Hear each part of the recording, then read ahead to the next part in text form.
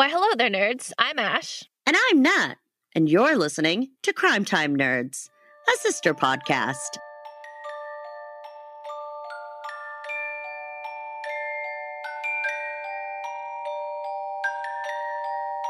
Welcome, folks, to another episode of Crime Time Nerds.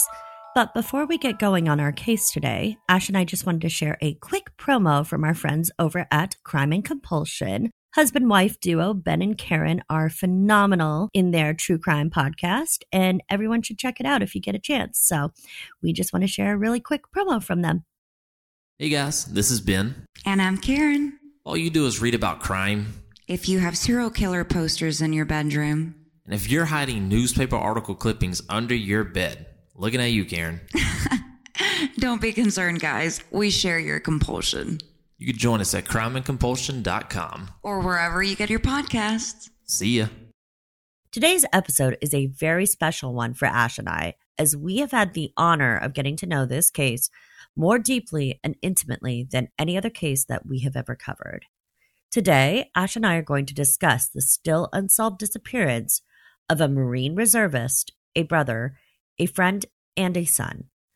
We will be discussing the disappearance of 21-year-old Harry Dennis Milligan, who disappeared back on July 1st of 1984. This is actually going to be a two-part episode, wherein this first part, Ash and I are going to discuss the events that led up to Harry's disappearance and the case itself. And in our second half, Ash and I will actually be interviewing Harry's brother, former police sergeant Mark Milligan, who was kind enough to take the time to discuss his brother's case with us and where it stands today. We were genuinely honored to have the chance to talk to Mark and the community of amazing folks who are helping him to try and solve his brother's case after all these years. We are seeing cold cases get solved a lot more in recent years, and we hope that we can all help to bring some closure to these amazing family members who just want answers as to what happened to their lost loved ones. Absolutely. We just wanted to give a little backstory on some of the missing persons data that has been out in recent years, as it does relate to this case as well. So according to the FBI's National Crime Information Center, which is also known as NCIC, they recently released in 2019 their 2019 missing person and unidentified person statistics. As of December 31st of 2019, the NCIC had nearly 87,500 active missing person records. Youth under the age of 18 accounted for 35% of the records, and 44% of the missing person records are people under the age of 21. According to NamUs, which is the National Missing and Unidentified Persons System, more than 600,000 persons go missing in the United States every year. Anywhere between 89% to 92% of those missing people are recovered every year. 8 to 11%, however, do remain unsolved each and every year. This case came to us via a Facebook group that we are a part of, and when we first learned of this unsolved case, we knew that we had to help in any way we could. We created this platform for folks like the family members and community that is involved in our case today. We want many of these cold cases and unsolved cases to have a voice and to have their stories remain alive. The friends and family of Harry Milligan and Mark Milligan have done everything in their power to help investigate Harry's disappearance that day. They've never given up on their quest for answers and for finding Harry and bringing him home. We are only a small part of this story, so listeners, we have only one request in all of this. Please listen to this family's story. Please share Harry's story far and wide. We're going to be posting updates regularly on this case, so share them on social media. Tell everyone you know about Harry's story, and we will be using every platform that we have in order to try and help amplify this story in order to help bring Harry Dennis Milligan home and to give his family the peace and answers that they so deserve after 36 years of waiting. We are honored and touched to be a part of this story in whatever small way we can.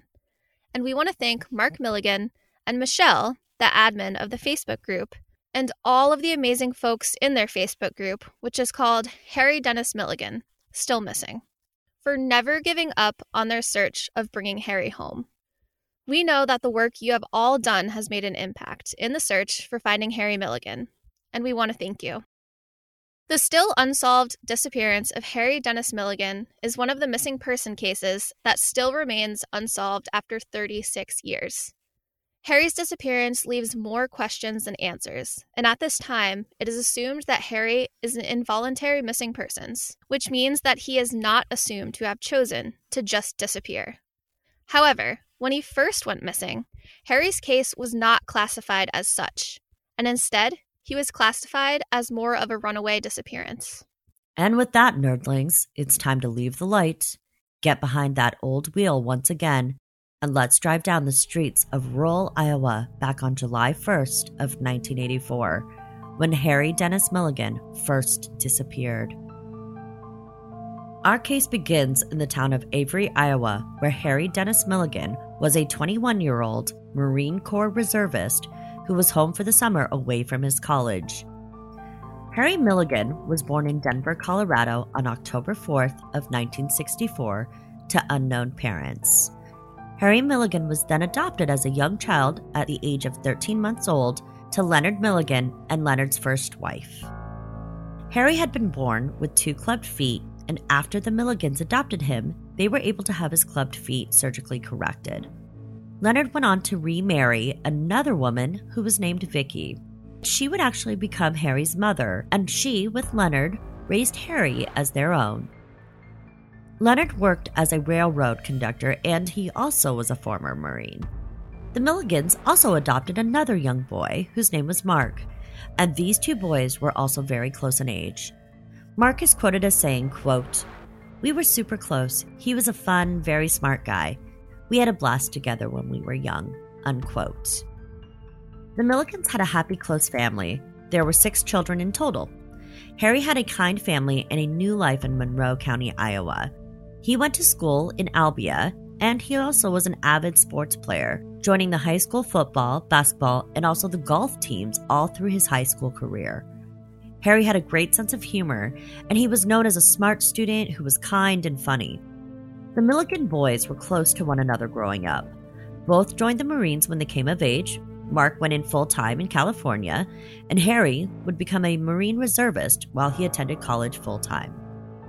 Harry attended basic training in San Diego, California, and then when he completed his basic training, he would later enroll in the Northern Missouri State University in Kirksville.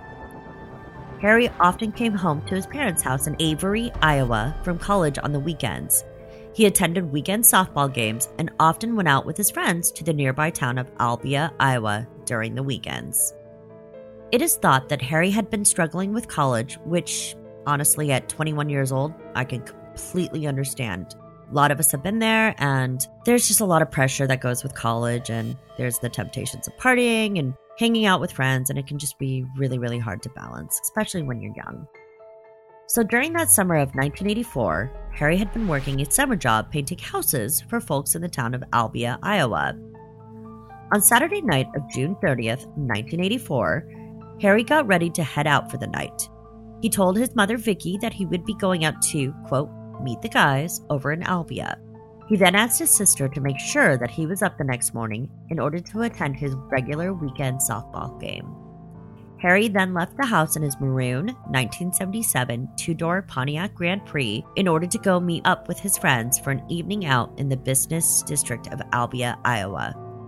The group of friends went out for the evening, and they went to a local bar that was named The Waterworks, owned by a man named Mike Stalker, and it was located over in Albia's business district. According to those that saw Harry that night, which was on June 30th, Harry seemed to be in good spirits, and he'd actually won some money playing cards at the bar. And he had just hung out and spoke with friends and was just having a good time and was drinking some beers with other folks. It was stated that Harry and several of his friends left the bar at closing time that night. The young men, including Harry, parked their cars after leaving the bar, and they ended up deciding to go out for a drive. The young men parked Harry's car at the Albia Public Library, and they all got out and into one of Harry's friends' cars that night. According to an interview with one of Harry's friends who was driving that night in the Ottumwa Courier back in 1989, quote, "We were just riding around Main Street talking about different people, different places. We talked about going to Apple River, Wisconsin. We even talked about going to Ottumwa for breakfast. but later decided against it, unquote. It was known that Harry had plans to go to a softball game that morning. According to his friends, Harry parted ways with them at about 4:30 a.m. Sunday morning of July 1st after they dropped him off at his car and they watched him drive away in his 1977 Pontiac Grand Prix. That was the last time that Harry Dennis Milligan was ever seen again. It's hard to imagine how someone so young and seemingly in good spirits with a good life and family just disappears into the night like that and is never seen again. It happens all too often, but is heartbreaking when you realize the aftermath their disappearance has on their family and friends. Harry didn't strike anyone as the type to just run away from his life and never reach out to anyone he cared about again. Harry's family realized something was wrong when that morning of July 1st, Harry was reported to have not shown up to his regular Sunday morning softball game. Harry always had the balls and bats for the game, and his friend and college roommate realized that something was wrong when Harry didn't show up as expected. His college roommate and friend called Harry's family and alerted Harry's sister to the fact that Harry didn't show up for the game. Harry's sister Charlotte knew immediately something was wrong, as Harry hadn't shown back up at home either that morning. She immediately alerted her family, and at 7:30 p.m. on the evening of July 1st, 1984, Harry was officially reported missing by his mother Vicky to the Albia Police Department. It was at this time that Harry and his vehicle information were entered into the NCIC database. A search team was put together, and the areas throughout Albia, Iowa were searched to no avail. The case was investigated by then Monroe County Sheriff Denny Carr, and Denny retired in 1985 from the sheriff's office, but remained involved in Harry's case as a private investigator. He is quoted in the Ottumwa Courier as saying, quote, "We walked from Albia to Avery, looking for any possible sign," unquote. The police force had highway patrol aircraft and boats outfitted with sonar equipment that would be used to try and find any possible leads. No evidence of Harry or his car were ever found. Harry was supposed to report to the Marines that month on July 20th, and it's important to note that if a Marine reservist doesn't show up to drills without the approval of the military authorities, that reservist faces severe penalties, ranging from being put on active Marine duty to possibly being listed as a dishonorable discharge. So it's not something most military members would risk. A year later, in 1985, Harry was officially listed as missing by the United States Marines. Harry's older sister, Charlene, lost her battle with cancer 1 month after Harry's disappearance and passed away. The Milligans lost 2 children back to back. Harry would have come home to be there for his family or to have seen his sister before she left this world. Harry's case in the beginning, like so many cases from this era, was thought to have been a runaway. Harry's father, Leonard, never gave up hope that Harry would be found, and he used to bring the missing persons flyers of Harry and leave them along his train route each day. Recently, Harry has been listed as an involuntary disappearance, meaning that either foul play or accidental death could be the reasons for his current missing status. In 1994, the family had to declare Harry Dennis Milligan as deceased, and according to Harry's brother Mark, it was the hardest thing they had done, and that was the moment that it became final for their father. Both Vicky and Leonard have since passed, never getting the answers as to what happened to their beloved son, Harry, that day back on July 1st of 1984.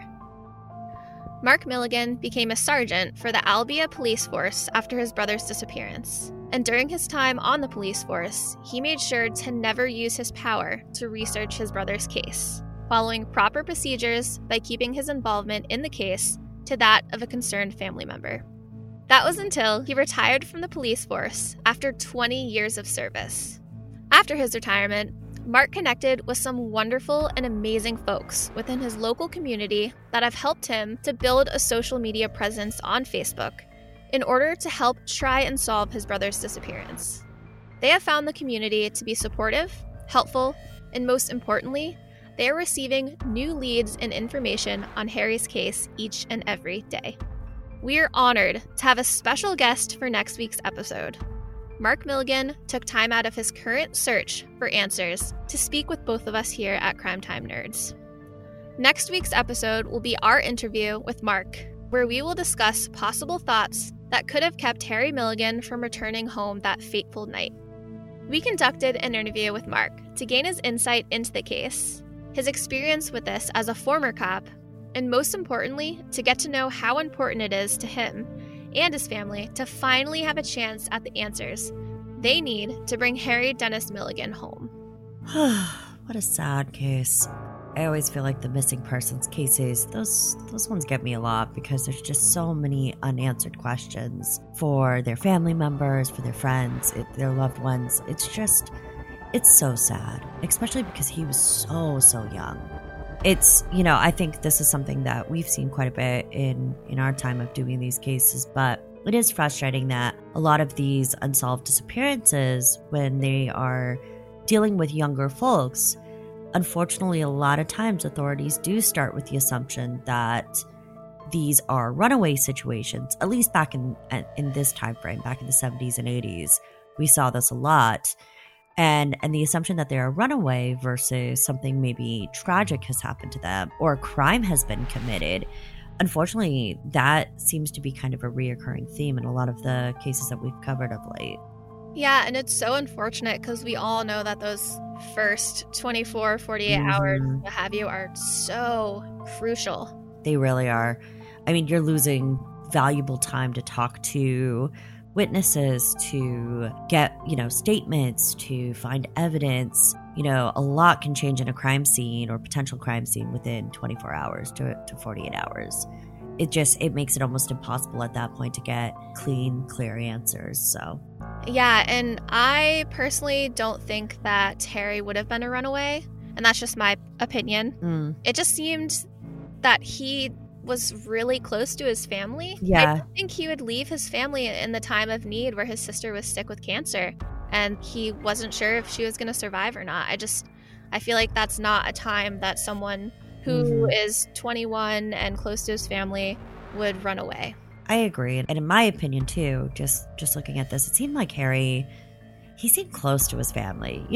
Kids you go off to college and you're doing college things, but that doesn't mean you're not close with your family. To me, it just doesn't seem like he would have reasons that were large enough to leave. He had a great family life. School was maybe, 21-year-old school, college, hit or miss, but that seems like the only thing standing out as far as I can tell that would have impacted him enough. And I don't know if school would be enough of a reason to leave your family behind. Personally, I don't think it would. Yeah, I agree, especially with this being 30 plus years that he's been missing. Yeah. I highly doubt that Harry would leave for that long without at least reaching out a couple times. Right. Especially after, I don't know. I'm with you. I think that he would have reached out, especially after his sister passed away, his parents. To me, I think something absolutely happened to him. Something kept him from seeing his family. Yeah, and that's what really, really kills me about this case is that his parents have passed on without knowing their answers, and that just that really, really hurts. Yeah. Yeah, it's, I can't imagine. I'm not a parent, but I know my mom would be devastated if something like that happened to one of us. So I can't imagine their grief, and my heart breaks for them, for their whole family, for Mark, all of them, because it's just sad that their family has had to go through this. And so many families have had to go through this. It's one of those things you wish you could wave a magic wand and make this type of stuff disappear. It's just so sad. Yeah, and the strange thing to me, Nat, I don't know about you, is that with this being a small town, it's just absolutely crazy to me that no one really saw Harry after 4:30 a.m. that night. Because I mean, his car stood out. Most folks probably knew him. And a lot of the times with these towns, there's a lot of people with different work shifts. Like you have the third shift, you have the morning shift, you have all different types of people, all different types of walks of life, going to work, going to bed, what have you. And it is kind of crazy that no one saw him that night. His friends dropped him off at his car, and literally after that moment, he's just gone. Yeah. I don't know. It doesn't add up to me. I agree. I definitely don't think this was his choice to not be here. I don't. Interesting, too, that speaking of the sightings, there wasn't that many in the town. There was like none in the town after he disappeared. But even over the years, usually in missing persons cases, you do see references to sightings of that person over the years.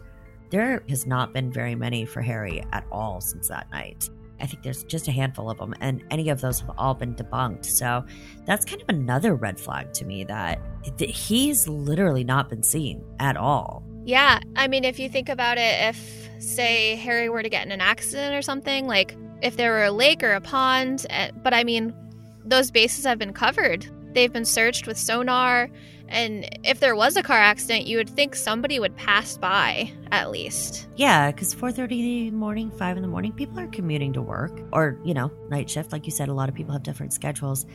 I just think there would have been evidence of an accident if he had driven off somewhere. To me, that doesn't seem like there was any, and the area was heavily searched. So I just don't know if I buy into that. It could have been an accident. It just doesn't seem very logical. It seems like there would have been some evidence of an accident. Yeah, exactly. And with small towns, if someone were to see something, I'm sure it would kind of have been going around the grapevine in town. So yeah, absolutely. So I don't know. It's a very strange case that he's just disappeared. I do wonder if maybe nowadays they'll be able to utilize some of the DNA technology and advancements, maybe in order to help determine if Harry matches anyone in the existing database. It's probably a little bit more complicated because Harry was adopted, so I don't know how much DNA evidence that they have, but that's something that I would be curious to know if that's a potential, because you never know. Maybe there's a John Doe out there who actually matches Harry for the DNA database, so... yeah, definitely, because we see John and Jane Doe cases a lot lately, especially these new packs you can get to take your own DNA and see what's going on. So, and the police databases for the DNA searches, they're expensive to do, but what's great about those databases is that they'll keep retesting. So anytime Jane or John Doe is found, that DNA goes into the system, So they're constantly testing this case after case in order to try and get hits, which gives a lot of hope to a lot of these older cases. So even though it's a cold case, it doesn't mean it can't be solved. Yeah, we can only hope. One of the things that I found so powerful about this case, and it drew me to it, was just the amount of care that their social media presence has taken. These folks put so much of their heart and soul into creating this Facebook group and really building out Harry's name so that you can find him easily in an internet search. They've really gone above and beyond to try and solve this case and to help Mark in his search, which is amazing to see a community come together like that. Oh yeah, it's absolutely amazing. And I mean, when we first heard about this case, we didn't even hear it directly through Mark. We heard it through Michelle, who's the admin in the Facebook group. Yep, absolutely. Which, it's amazing that we're seeing so much of these. Actually, there's quite a few cases that have been solved with Facebook groups for unsolved cases. So it's one of those things that it shows it's another tool for cold cases. It's a way to keep a story alive, to get as much information that's out there, especially with missing people or Jane and John Doe cases. It gives that ability to utilize that web presence to get in front of as many people as possible wherever they may be in the country. So you can get different ways of thinking about it, different opinions. You can get other eyes on it. You can get researchers from across the country to help in the search. So it is a powerful tool when used. And so I just want to applaud them for their strength and resilience and their goals to try and get as many people involved and to see Harry's case as possible. Yeah, and this is actually a great example for other families who are dealing with lost loved ones to start Facebook groups or start social media presences, because it really, really helps. It really does. And you can connect with other great people who are willing to help share your stories. So If you or your loved ones have gone through situations similar to the Milligans, definitely think about utilizing social media as a positive way to get the word out about their case. That is definitely one thing that I would never have known about until we started doing this podcast. I wasn't really familiar with that being a tool. And now, to me, it makes so much sense, especially with older cold cases, to do something like this. So we definitely applaud them. Yeah, for sure. And hopefully one day soon, the Milligan family will get their answers. I deeply believe that they will in my heart. I believe it in my gut that they're going to find answers, that they're going to get some form of closure about what happened to Harry that day.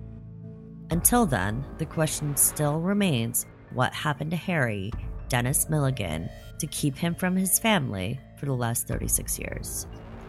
Did Harry plan to disappear that night, or did something or someone involuntarily force Harry away from his family?